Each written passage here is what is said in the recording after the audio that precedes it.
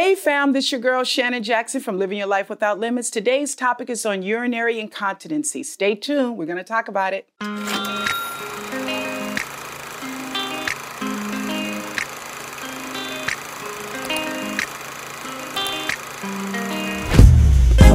up everybody, let's elevate your mind. Live your life without limits, no more wasting time. So don't forget to stay focused while continuing, stay on the grind.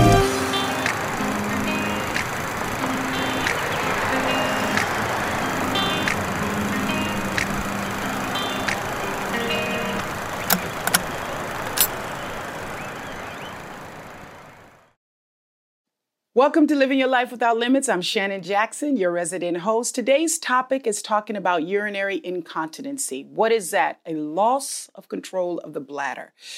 And it can oftentimes be embarrassing. What are some of the functions of that? Or what are some of the issues that come along with that, shall I say? First of all, it's not a disease. It's a symptom of other issues.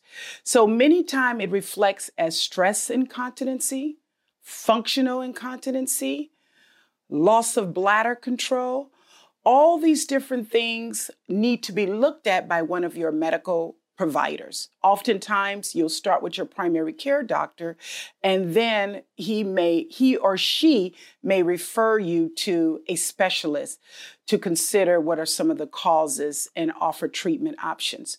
But what are some of the symptoms that happen is oftentimes when people have urinary incontinency, it becomes embarrassing because they leak or they have to have a pad or they start coughing or laughing and they lose control of their bladder.